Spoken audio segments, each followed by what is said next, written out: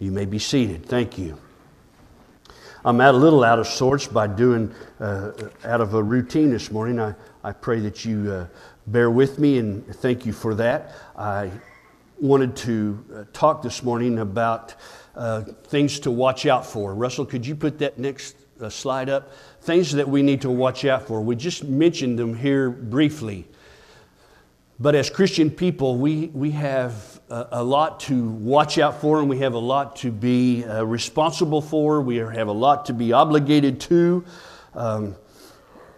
But when we put all of those things together, it is not as difficult as it sounds. In fact, it's very simply put in such a way that we can understand it. All right? To say that, how many of you remember President Nixon and his impeachment? Anybody? And there was a gentleman in his cabinet by the name of Chuck Colson. I don't know if you remember Chuck Colson or not, but he went to prison for what he did under President Nixon. And as he was in prison, the Lord spoke to him, and he became a follower of Christ.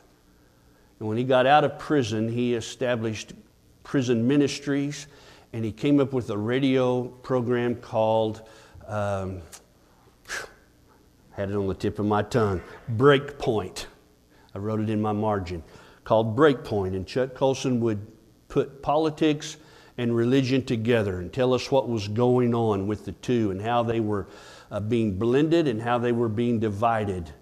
And it was a great program if you ever listened to it. He was a very well-known speaker for the Lord Jesus Christ in the end of his life. He has since passed away, but he left a great legacy for us to follow and listen to. One of his statements in the Breakpoint message was that no matter what the election results turn out to be, that should not change the course of a Christian's life. Amen. Should not alter how we live or the purpose that we are living for. We can understand there will always be divisions, and there will always be factions, there will always be problems that the Christian faces in the world that he lives in. And you and I are becoming more aware of that. We're seeing our world becoming more chaotic. 20 years ago, we weren't really able to go across the globe in the news like we are today. It seems like what's happening on the opposite side of the planet, I can see it on my 5 o'clock news. So I'm becoming more aware of the situation of the world. And Chuck Colson said, don't let that change the way that we live our life in the Christian course. Why? Because you and I, becoming a Christian, we enlisted for the duration to be led by the truth. We enlisted for the duration to be led by the truth, to serve the truth. So no matter what the culture, no matter what the world, no matter what the election results are, you and I enlisted to be in service to the truth. We are called to the truth. The world is gripped by fear. The world is gripped by uncertainty. The world is gripped by anger. But you and I are not to be that way.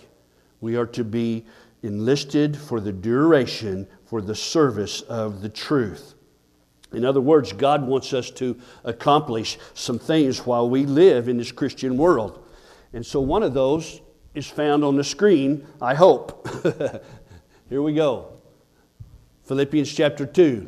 Do all things without grumbling or disputing, so that you will prove yourselves to be blameless and innocent, children of God. Whoa, little g, terrible. Sorry. Children of God above reproach in the midst of a crooked and perverse generation. Are we living that now? This was written 2,000 years ago. Paul says, don't gripe, don't complain, right? So that you can prove yourselves blameless and innocent, children of Almighty God, in a crooked and perverse generation, among whom you appear as lights in the world, holding fast the word of life. We have a purpose. We've enlisted to serve God, follow the truth, and to be light in this world. That takes some focus. That takes some determination. That takes some power that we do not possess within ourselves, but God will give us that power. And so He gives us instruction that we read this morning in how we can accomplish that and what we can do to follow this truth. Our truth that we follow is unchanging. The world follows a truth that changes day by day by day. Our truth does not change. Our priorities today are going to be our priorities tomorrow. Never less important.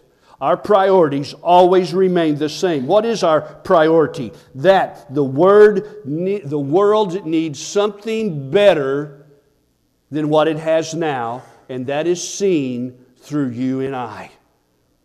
Those people in your life, those people that are in your family that aren't with Christ, those people at school, those people at work, need to see something better in this world. Need to see some hope. Need to see some solid ground. Need to see some real truth. I heard on the radio the other day that a gentleman spoke to his pastor and he said, he was almost in tears. He said, I'm the only one at my workplace who is a Christian. And he was almost crying about it. And the pastor said, what? And he said, I'm the only one at my workplace who's a Christian. The pastor said, you mean you're the only believer at your workplace? And the gentleman said, yes. And the pastor said, you mean that God entrusted you with all of those people? You see, we look at things backwards. We think we're the minority. We are the children of the King of creation. Amen. We are not the minority. God needs an army of one to be victorious. You have an influence on everyone around you. You are not to be influenced by the world. You are to influence the world. Amen. You are the light shining in the darkness. You are the salt that adds flavor to life. And when we allow the world, the culture, the situation to change us, we are failing. Amen. We are surrendering to Satan. We are victorious. We are more than conquerors. We are people to stand on God's Word. We are the children of God. Amen. This is what He calls us. And so how do I accomplish all that, Brother Clay? How do I get that feeling? How do I get that energy? The world needs to see hope and life. Paul begins this instruction in verse 14. Let's go back there and look at it. Do not be unequally yoked with unbelievers. The first step in the process is to not be unequally yoked. We all know what a yoke is, right? Placed on an ox or a plowing type animal, and it tied two animals together where they now worked as one. We always seem to go to this text when we talk about marriage. And yes, it can apply to marriage. What does a believer have in common with an unbeliever? Paul makes some comparisons, but before he makes those comparisons, he just establishes solid ground for you and I as a Christian. Don't be unequally yoked to an unbeliever. To be yoked to someone means that the two are now one. Sounds like marriage, but it doesn't have to be marriage. Okay? It can be the idea that my convictions as a believer are now yoked to this person who is an unbeliever. So now we make decisions together because we're yoked together based upon our convictions. My convictions are not his or her convictions. And so how can I make solid, life-sustaining decisions based on my convictions when I'm yoked to somebody who doesn't believe like I believe? Amen. The Bible says you can't, and you won't. And so that's one way that we need to stay away from this being yoked to someone. My freedom in Christ is now tied to this person that I'm yoked to and their freedom in Christ. If they're not a believer, they don't have those. So now my freedoms are limited because I'm yoked to somebody who is not free in Christ. My beliefs are compromised because now I believe a certain way about God biblically. This person, an unbeliever, does not believe like that, but I'm yoked to them. I have to make decisions with them. And so now my beliefs are being compromised because I'm yoked to someone who is not a believer in Christ. You see how that works with marriage? Okay? I had a couple come to me one time and they sat in my office, wanted marriage counseling before they got married because you get your license at a discount. And so after talking to them, I realized something. I realized that this woman was a believer, or so she said, but this man was not. And so because of my convictions about the Bible and this text right here, I pleasantly and graciously told them that I was not going to be able to perform their marriage based upon 2 Corinthians chapter 6. Because she's a believer and you're not a believer, are you? He said, no.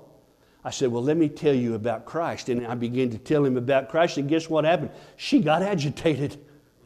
She got agitated because I was more concerned about this man's soul than she was. And I only knew him for a short amount of time. And as the conversation went on, I told them that I couldn't marry them because of this reason.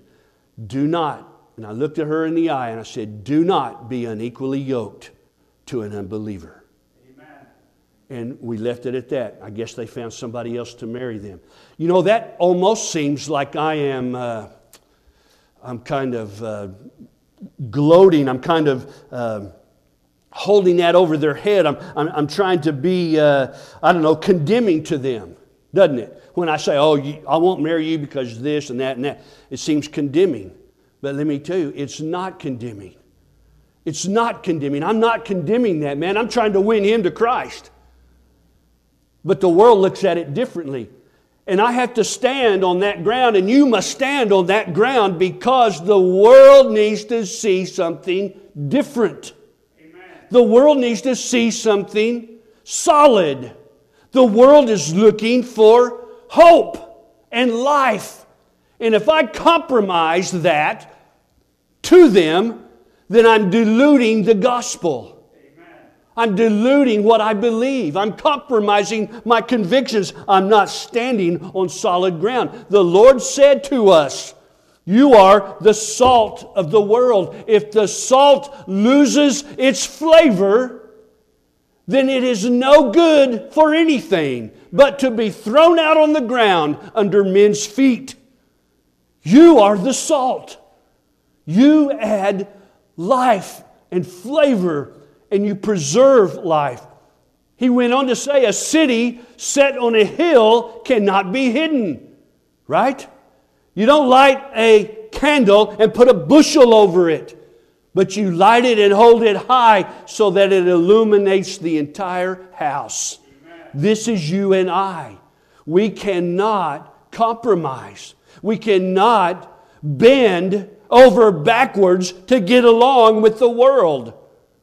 We must stand on truth. Paul says, do not be unequally yoked to an unbeliever.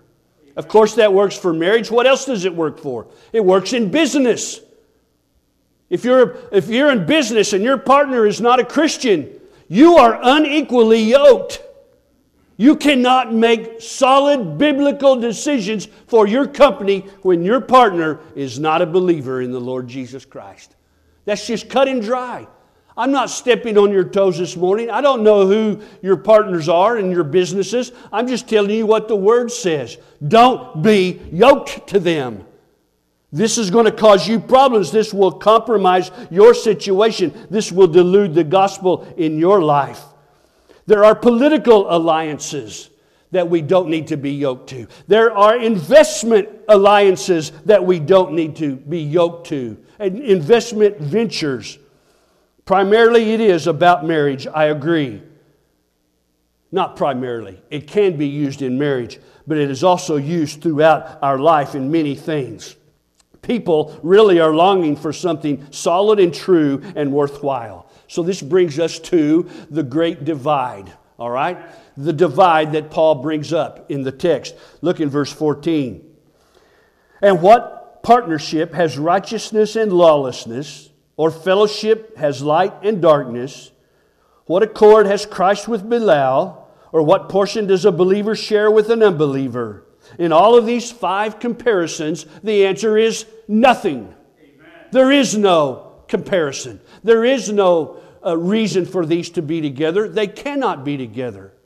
And so Paul gives us those comparisons. I don't want to talk about all 5 of those, but I do want to say about the first one. When we look at that text, we almost get the idea that a believer now is an attractive and a wonderful person.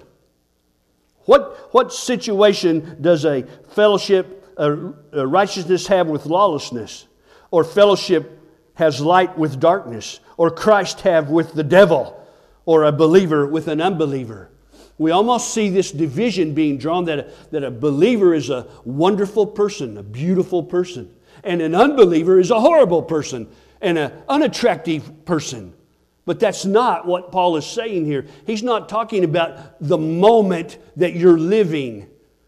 He's not talking about today. Paul is talking about judgment day.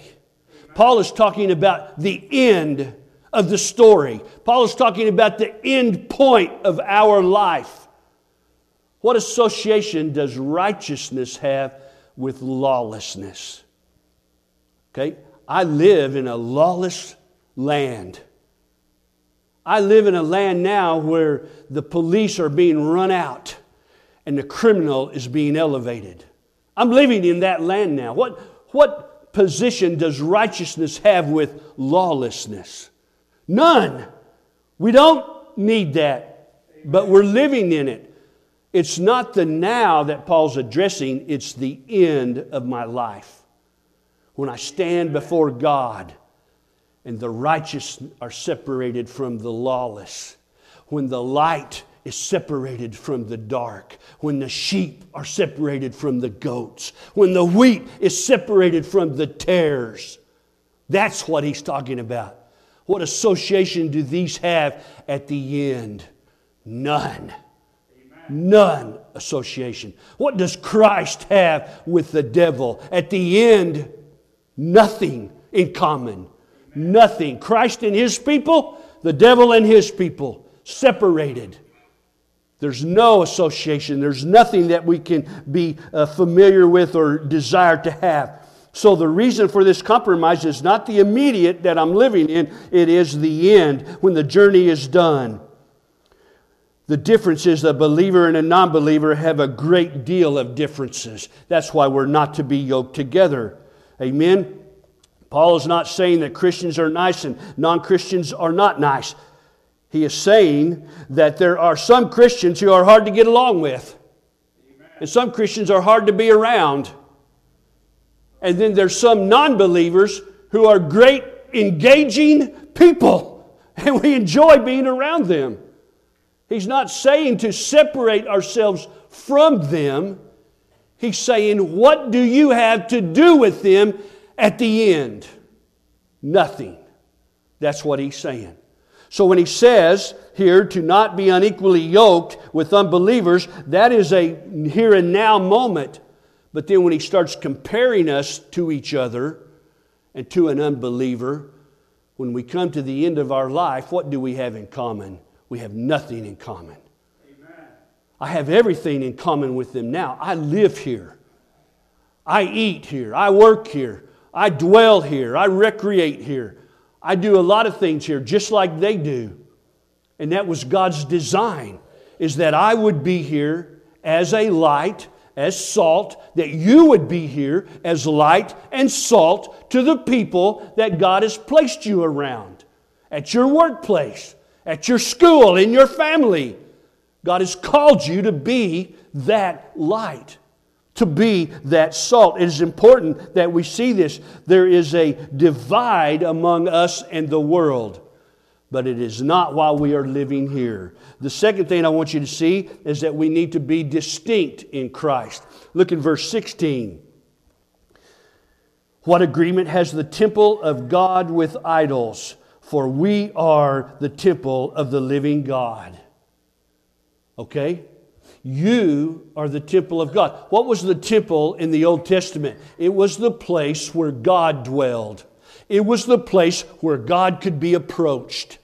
There was a process that a person would go through, or a priest would go through, in order to be in the presence of God. And it was a purifying process, a washing, a cleansing. A purifying process so that he could go into the temple where God dwelt. Right? Now we see that has changed. Paul says, what has the temple of God to do with idols? Nothing. Has nothing to do with idols. And then his next words are, you are the temple of God. Amen. So now, when somebody wants to approach God, or let's say I want to approach God dwelling in me, Paul's going to help me understand here that I need to be cleansed and I need to be purified. I'm going to approach God. He's dwelling in me. Therefore, because of this great promise, I need to cleanse myself. Amen. I need to purify myself. What have the desires of your flesh have to do with the desires of your spirit? Nothing. The Bible says they war against each other. Inside of us there is a war continually taking place. My flesh and my spirit are at war. The Bible says if I am the temple of God and God dwells in me, then I must be pure. I must be cleansed. I'm done so through the blood of Christ. That doesn't annihilate the battle that I face from then on. I'm cleansed to allow the Spirit to move in me, but then I must keep this process going. I must deny my flesh, and I must lift up my spirit. I must work and serve the truth. I must live the truth. I must be the truth so that God could be seen in me, that the world would see something different about my life. Amen. They would see me not compromising. They would see me standing on truth. They would see you doing this as well. This text does not forbid our relationship with unbelievers. All right? We are supposed to be in relationship with them. What it is forbidding is that you be yoked to one. Don't make those ties with an unbeliever to where both of you make decisions for you. Okay? That's what he's saying. Don't let that happen. He's forbidding us being yoked together, where both of us tied together have no ability to be distinguished from one another. Let's just say you were in business practices with an unbeliever. You had a partnership. You had a relationship in business. And something happens at your company, and you are an upstanding Christian man in your church, but this guy does something that's wrong. What happens to you? You are in a partnership. You go down with him. You're yoked to him. Amen? Do you see that? You're yoked to her. You'll go down with her. That's why Paul says, don't let that happen. Don't be yoked to something like that. Don't let the decisions inhibit your ability to be different.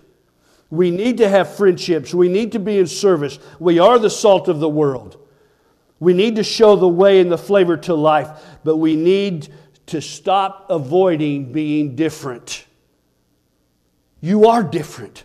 You need to be seen as different. You need to be lifted up as different because the world is looking for something that is different. Let's take the first comparison, for instance, in verse 14, the righteousness with lawlessness. Now, remember, this is referring to the end point of my life. If one believes in God's righteousness, and then one who does not believe in God's righteousness, but we're yoked together, okay? I believe in God, I believe in His righteousness, but my person I'm yoked to does not. What do they have in common? They have nothing in common. Amen? Nothing, even though they're yoked together. So this unbeliever does what is right in his own eyes. He doesn't have the Word of God to measure him. He doesn't have the Word of God as a mirror to look in his heart and to look in his life. Amen. He doesn't have this. He does what he wants to do, when he wants to do it, and how he wants to do it. He does what is right in his own eyes. He has nothing to measure against. There is no standard in his life between right and wrong, true and false. He just does what he wants to do. Amen. But you're yoked to that. You've made a commitment to this person. You are tied together. Your decisions are now based upon each other and not upon you alone. So what happens to this person? He makes these poor decisions and you get drugged down with him. The Bible says in the last sentence in the book of Judges, there was no king in the land at that time, and every man did what was right in his own eyes. Amen. And it brought the nation of Israel down. It brought them to ruins, just like it will bring us to ruins. We cannot go about with this crooked living. We have to be in the truth. That is at the end of the road for our life. What common do I have with this person? Nothing. Then don't be yoked to them now. Amen? The last thing I want you to see, now that we have these promises, look in verse 16 with me again. The second part.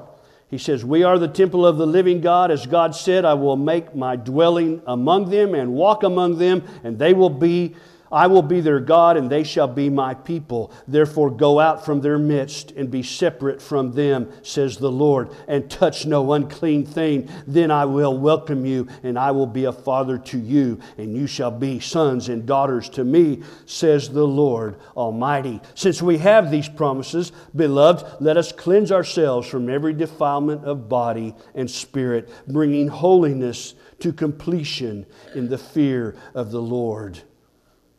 The temple is where God dwells. This is where He may be approached. This is what Paul tells us. In the 2 Kings chapter 21, there was a king of Judah named Manasseh. He was the worst king ever. He brought in filth and immorality into the temple of God. He brought in idols. He brought in false worship. He was a horrible king. He reigned 55 years. Under his rule, the nation fell apart. Under his rule, the people lost their way. Under his rule, there was no hope in the land. There was no hope for life. Listen to me. We are that same temple today. Don't bring things into your life that will compromise. Don't bring things into your life that will harm the temple. Don't bring things in that will contradict the truth that you stand and believe on. Let us purify. Let us cleanse ourselves from everything that contaminates our body and our spirit. If we go back to the Bible in the book of Hebrews, we come to chapter 11, we see a chapter called the Hall of Fame of Faith. And in that chapter, we see many people mentioned, and they were referred to as pilgrims. They were sojourners in this land, in this earth. If you were to see them, they were different than other people. The Bible says they were peculiar. They were strange. They were unlike the rest of the people of the world. The Bible says they were passing through this life and this place. The Bible says that they all had a passport and their address said City of God. They never really settled down anywhere that they lived in this world. They were never quite like everybody else. They were known as the people of God. That is the idea here. Out of reverence for God, because of His promises, let us be the people who long for His holiness, who choose it over the things of this world. Amen. You know, I know it's easy to say, oh, I want that, and I want to be holy, and I want to be right with God. But then the next time Satan brings that temptation, we just melt like butter, and we fall all over it. What's wrong? What's happening to us? I told you at the beginning, it takes determination. It takes focus. It takes prayer. It takes the Holy Spirit. It takes a desire in me to be pleasing to my Father more than a desire to fulfill my fleshly wants. I must turn away from the things of the world and look to God and God alone for my satisfaction, for my whereabouts, for my life. I want to be a person who chooses that way, not somebody who falls for every scheme that Satan throws at me. I want to be somebody who's different. I want to be somebody who's associated with the world, but I'm not yoked to it. And when the world looks at me, I'm different than the world. I'm different than them. I talk different. I look different. I act different. I am different because the Spirit of God lives in us. We are different people.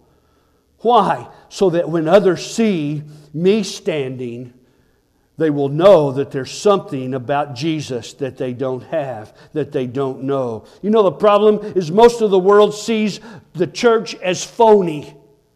They see us as phony people because they see our cars in the parking lot on Wednesday and they see, or Sunday night, and they see our cars at the bar on Saturday night. They see us here on Sunday morning worshiping God, and they see us down at the casino throwing our money away during the week. They see us doing things here at the church on the weekend, and they see us living like them in the world during the week. We're phony to them. Amen. There's nothing different about us. The only thing different is we get up and go somewhere on Sunday morning while they sleep in. That's what they think. Man, think about it. We are different. We must be different. The Lord said to us we're different. He's called us to be different. Most believers think that things are phony and people are phony. There's no real Christians in this world, and their hopelessness continues for everyone. I want to close with this story about a young lady who was born blind and deaf. You know her. She's famous. Her name is Helen Keller. Could you imagine growing up in a world in complete darkness, in complete silence? Think about that. Complete darkness and complete silence. Never hearing a sound. Never seeing a glimmer of light. This was Helen Keller.